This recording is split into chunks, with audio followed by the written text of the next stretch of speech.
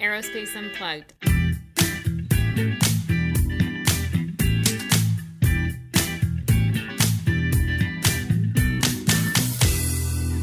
Hello, and welcome to Aerospace Unplugged, your behind-the-scenes look into all things aerospace. I'm your host, Carrie Sinclair, and today's topic focuses on the breakthroughs of additive manufacturing and how one part is paving the way for the certification process.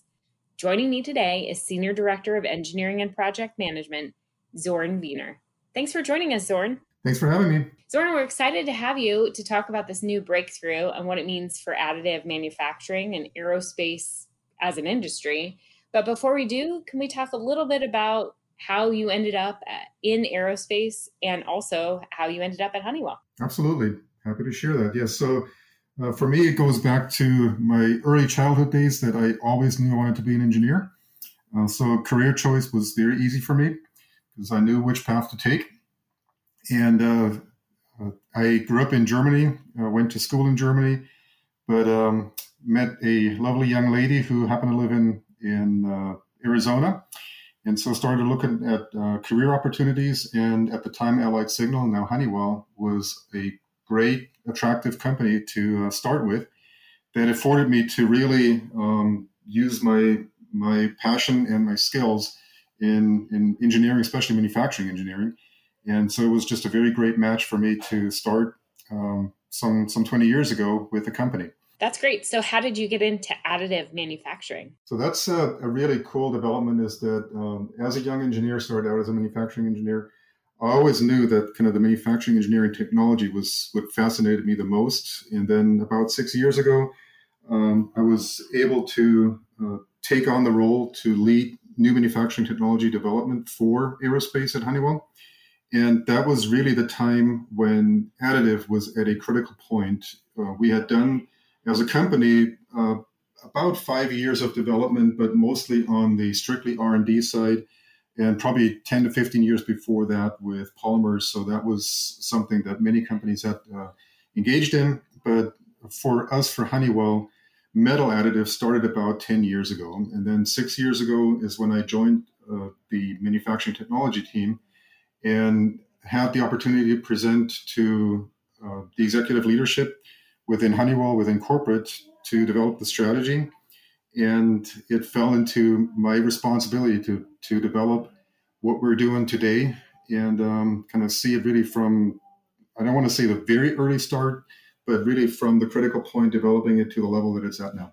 So before we get started, would you mind just discussing what is additive manufacturing? I mean, I sort of know it as 3D printing. Yes, absolutely. Is it the same thing? Yes, so there are different what's called modalities of additive manufacturing, and typically mostly on the plastic side, polymer side is most commonly referred to as 3D printing. And then what my team is mostly focused on is the metal additive printing, or sometimes it's called laser powder bed fusion. That's one of the ways how you can do metal additive manufacturing. And for us, what's important is to just kind of understand what the different technologies have in common, what they are different. And so as a basic start is that you have traditional manufacturing is subtractive. So you have a hunk of metal and you start chiseling away, you start machining away, and you really get into the final shape of the part by removing material. With additive manufacturing, 3D printing, really all those techniques are similar or have that in common is that you start with a plate, kind of a base, and you start adding material and fuse it to a layer upon layer upon layer and gradually grow parts, typically on a substrate, on a plate. And that's across the board, if it's polymers or if it's metals or ceramics, all these media, in that principle, they follow the same method. And so where we have focused our energy is what I mentioned earlier, the laser powder bed, which takes a metal powder, typically very small nodules or kernels of material. They're about 40 microns in size, very fine powder, almost like a flour, like if you would have in your kitchen. It's that fine. That gets spread on a thin layer, and then a laser beam traces out the outline in a 2D fashion, just like you would do with a picture book where you draw inside the lines. That's basically what a laser beam will do. Will melt and weld the metal powder to the layer below. And so you go layer by layer by layer. And you can imagine that a part that it is maybe 3 inches tall would have several thousands of these layers built on top of each other to build the final component. Wow. So it sounds like it would take a long time to build a part. It's one of those things where yes and no. A typical lead time for a casting component is usually measured in months, if not years. So comparing it to that, it's actually pretty fast. But then building a component, typically on average, our components in the machine, they take about 3 to 4 days of printing. Some take longer, some are faster, depends on the complexity and the size. And so yes, the making of the part is really, it's relative. It has to be compared to what you're competing with. It does take a while to fill all this stuff in, but then relatively speaking, compared to lead time of weeks, months, and years, 3 days or 13 days even is still very fast. So what is our newest breakthrough on this? I mean, what I understand is we've been using 3D printing, but are we actually shipping it and putting it into airplanes? We absolutely are. So we shipped our first qualified, certified, commercially certified part just before a new year between 2015 and 2016. That was a very small component, non-critical, and it was really about exercising our internal procedures and working with the regulators to understand what's required to put qualified, certified hardware into production.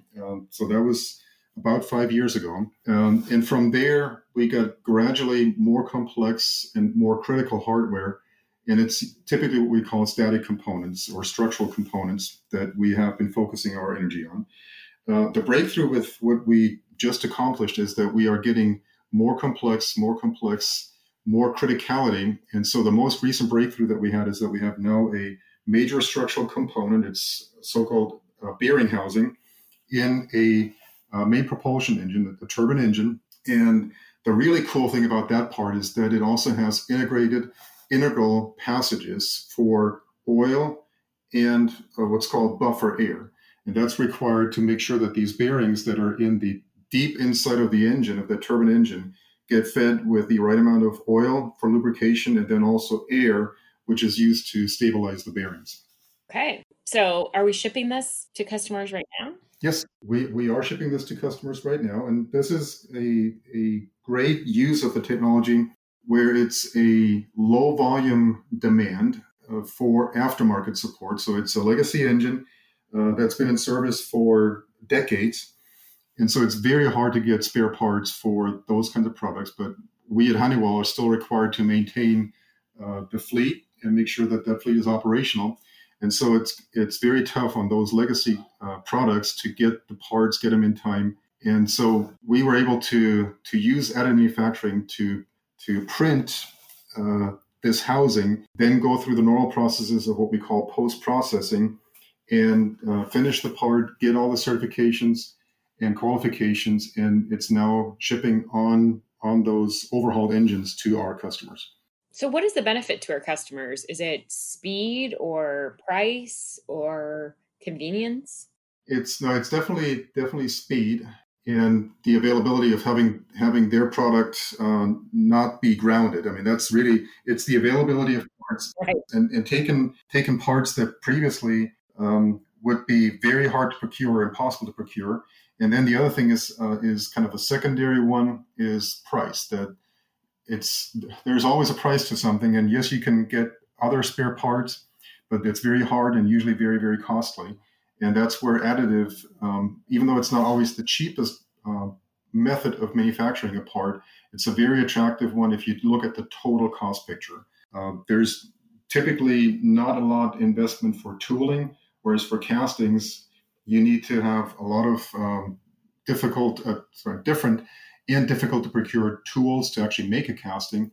Those kinds of requirements or those kinds of needs are no longer there. You can actually then print the part without tooling and then just do the normal post-processing.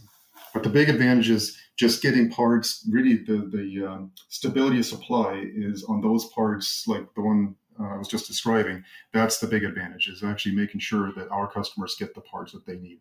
Okay. So you talked a little bit about how it was kind of like a metal flour, FLOUR, Yeah.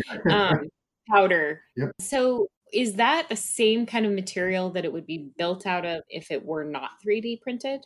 That's the interesting thing, is it's from a chemistry perspective, it's the same.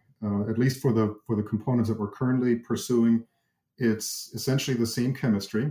But then through the method of solidifying the material, you get some very unique advantages on the 3D printed part compared to a casting. And that's really driven by the methods of creating the structure, creating the part, is that what we're seeing with the printed version of the same material, that we actually get better than the casting properties for our parts. Even though it's the same chemistry, it still produces even better parts than what we see traditionally on or historically on the traditionally manufactured parts. So are they going to be as durable and reliable as the other kinds of manufactured parts?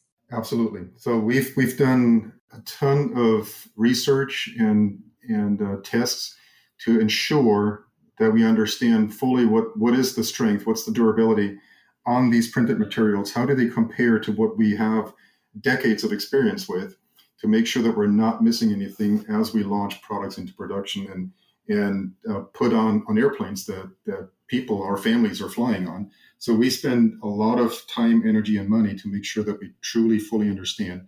And what we found is that the printed materials are extremely competitive, and in many cases, not just as good as a casting, but they're actually better than a casting. And now it's a matter of balancing properties. So there's, in the engineering realm, there are different methods that we can kind of improve certain properties or debit certain properties. And so that's a balancing act. But what we're finding is that with the printed parts, we have a lot of like a very good baseline to work with that ensures us we're always better than the parts that we are replacing. That's great. So what's the atmosphere like? I mean, how does a part like this come together? It can't be just a one-man band, right? No, this is really, it takes not just a village, it takes a whole city to get something like this done. So that was really exciting about this project, is truly a cross-functional effort. And really for Honeywell, even more exciting, it took engineering side from our repair and overhaul division, as well as our original manufacturing division, to come together, figure out ways how to do this, how to make this work. But it starts with design engineers. Some of these things, to replace an existing part in printing, one of the things to realize is that it may not print exactly like the legacy part. So we had to make some adjustments, what we call modified for additive manufacturing, some slight design adjustments, which then led to structural analysis. So we had to have structures engineers, we had to have lubrication engineers, we had to have manufacturing engineers, but then also overhaul engineers, chief engineers. I mean, we had really all the engineering functions that are resident within Honeywell touch this part, and we had to coordinate that. And you asked about the atmosphere. This was really one of those opportunities that brought all the teams together, because a lot of excitement grew out of what we could do to support the business, and in a sense, a little bit of making history, that it's a part that's a breakthrough for us to get part of this complexity with kind of multifunctional features on the part. That rallied the troops and was important to have, because none of this came easy. A lot of things they were first for us. We had to figure out as we went. It was exciting to see how the team came together, hit a roadblock. How do we get around this roadblock? And it was really a team that's characterized by just grit and perseverance to figure out, how do we make this, and how do we make it successfully and fast. So it takes a village or a city, but how long does it really take? That's a lot of people to get involved. Yeah, so for the part that we developed here recently and hit the milestone, that was a 3-year process to get it from start to finish. And really, the majority of that time was not in the 3D printing, but was in the figuring out the critical steps in the post-processing to make this part usable in a turbine engine. But that was a 3-year process, which sounds very long. But again, it was a lot of firsts for our team to develop. That's why it took that many people to really figure out what to do with a part once it's printed. So exciting, but also very, very involved getting that done. The awesome thing is that these learnings actually prepared us for other projects where just a month ago, we completed a project that was of similar complexity. And from start to finish, we got that done in 97 days.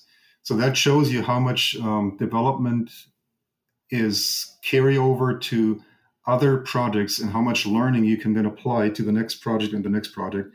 And so that's really where we go from 3 years to less than 3 months to get something like that done in today's environment. That's impressive. So what do you think this breakthrough means for the future of additive manufacturing, at least at Honeywell? I think for Honeywell, there are really a couple of things that stand out. Number one is we were able to support and are able to support delivery and revenue. I mean, that's what we're all about, is that we're running a business and we need to support a successful business. And so that's first and foremost, is that our products, that the printed parts, have to have a purpose that supports our business. So that's very plain and simple, the first one.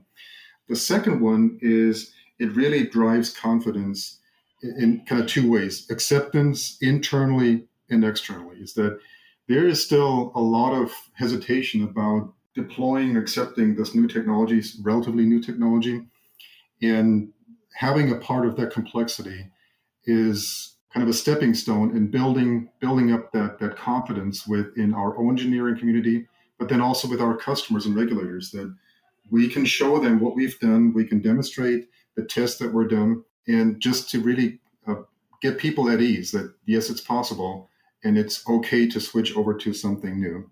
And then the third one, which is really where the future is going, is it enables new products faster. That based on the part that we did, there is a whole family of parts behind it that we can now look at other maybe supply issues and constraints that we have, that we can offer a solution based on the experience that we have now. So we can kind of copy and paste, supporting other programs, supporting other product lines. That's kind of the lowest level of future. But then based on the experience that we have, now we can start developing new designs, better designs, taking advantage of those material properties that we developed, that we can do some better performing product or lighter weight product. And that's really the exciting future for this technology, is that having these kinds of examples in service and demonstrating what's possible and building up an experience base, that's what's really the breakthrough here. All right. So we're not quite to the stage where we're going to produce a mass of engines through 3D printing, right? We have, I would say, we are at the point where we are producing parts where we actually made the switch on some a little bit lower criticality than the one that we're talking about here. But we have started converting where parts are now only made through additive manufacturing. If they were designed specifically for additive manufacturing, those are certified. Again, they're a little bit lower criticality than this breakthrough that we just achieved. But it's definitely at this point right now where the right parts are being identified and are in development to make that switch, where more and more parts will be only made additively. And that's the best option to go from a price and from a performance perspective, is to actually move into that realm. So it's the future is actually here now.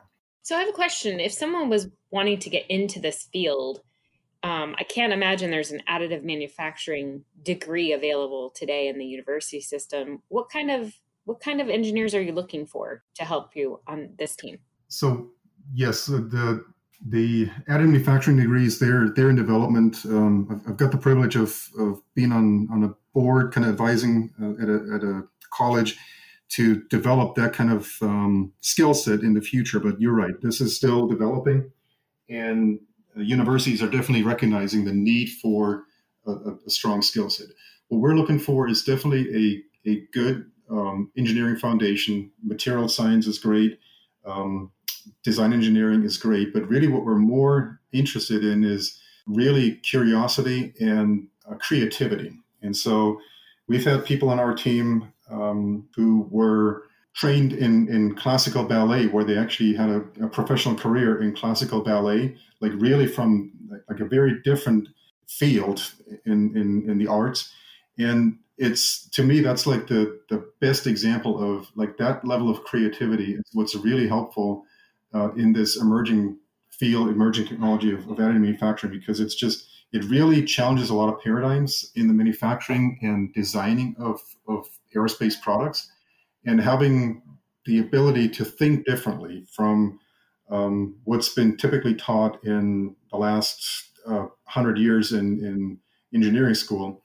That's what really is what we're looking for, is curiosity, creativity, and then obviously still a very strong engineering foundation. Wow, that's really cool. So if anyone's interested, our careers website is careers.honeywell.com. You can provide more information there. Absolutely. Well, what's next? What's next for you? So what's next? The cool thing is that we're not done. It's actually just starting. That's what I would say is we're really in the early phases right now. Sometimes additive manufacturing gets compared to kind of the computer technologies back in the 90s with Moore's Law and things improving, getting faster every 12 months, every 24 months, things like that. So definitely there is a lot of technology on the printer manufacturer side. That's exciting. For us internally, we are looking at new materials that can drive our products to higher temperatures and lighter weight. So we're definitely focused on the and, not or, in our discussions and our deployment of the technology. So new materials is for us an important topic that we're pursuing, and specifically taking advantage of the technologies of additive manufacturing and what that could bring to even make these materials more useful. And then even more complex geometries and better use of the freedoms that additive offers in redesigning our products or future products that we haven't even thought about yet, that are now enabled and are now made possible through additive manufacturing. So those are the exciting things that I'm looking for is kind of the new printer technology, new materials, and really new product designs that are enabled. Well, that's exciting. So Zoran, I want to thank you for joining me, and want to let you know this is Aerospace Unplugged. So one of the ways we wrap up the show is I ask you, how do you unplug at the end of the day? I like that question. I have an awesome family, so probably the most important thing is family dinner. That's very, very big in our house. And even though my kids are now kind of in the teenage stage, we still really enjoy that. So that's a good time to unwind. And then I like to get outdoors, do a fair bit of road cycling, and try to get my miles in every week. That's a good way to just let some steam off and get my head cleared.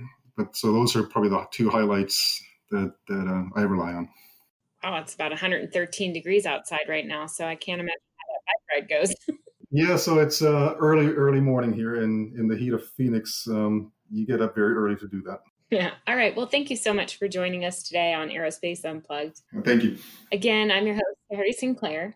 If you'd like to learn more about additive manufacturing, please visit us at aerospace.honeywell.com.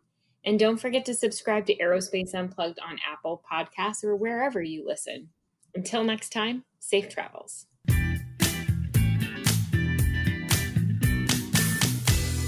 This episode was produced and edited by Chloe Dake.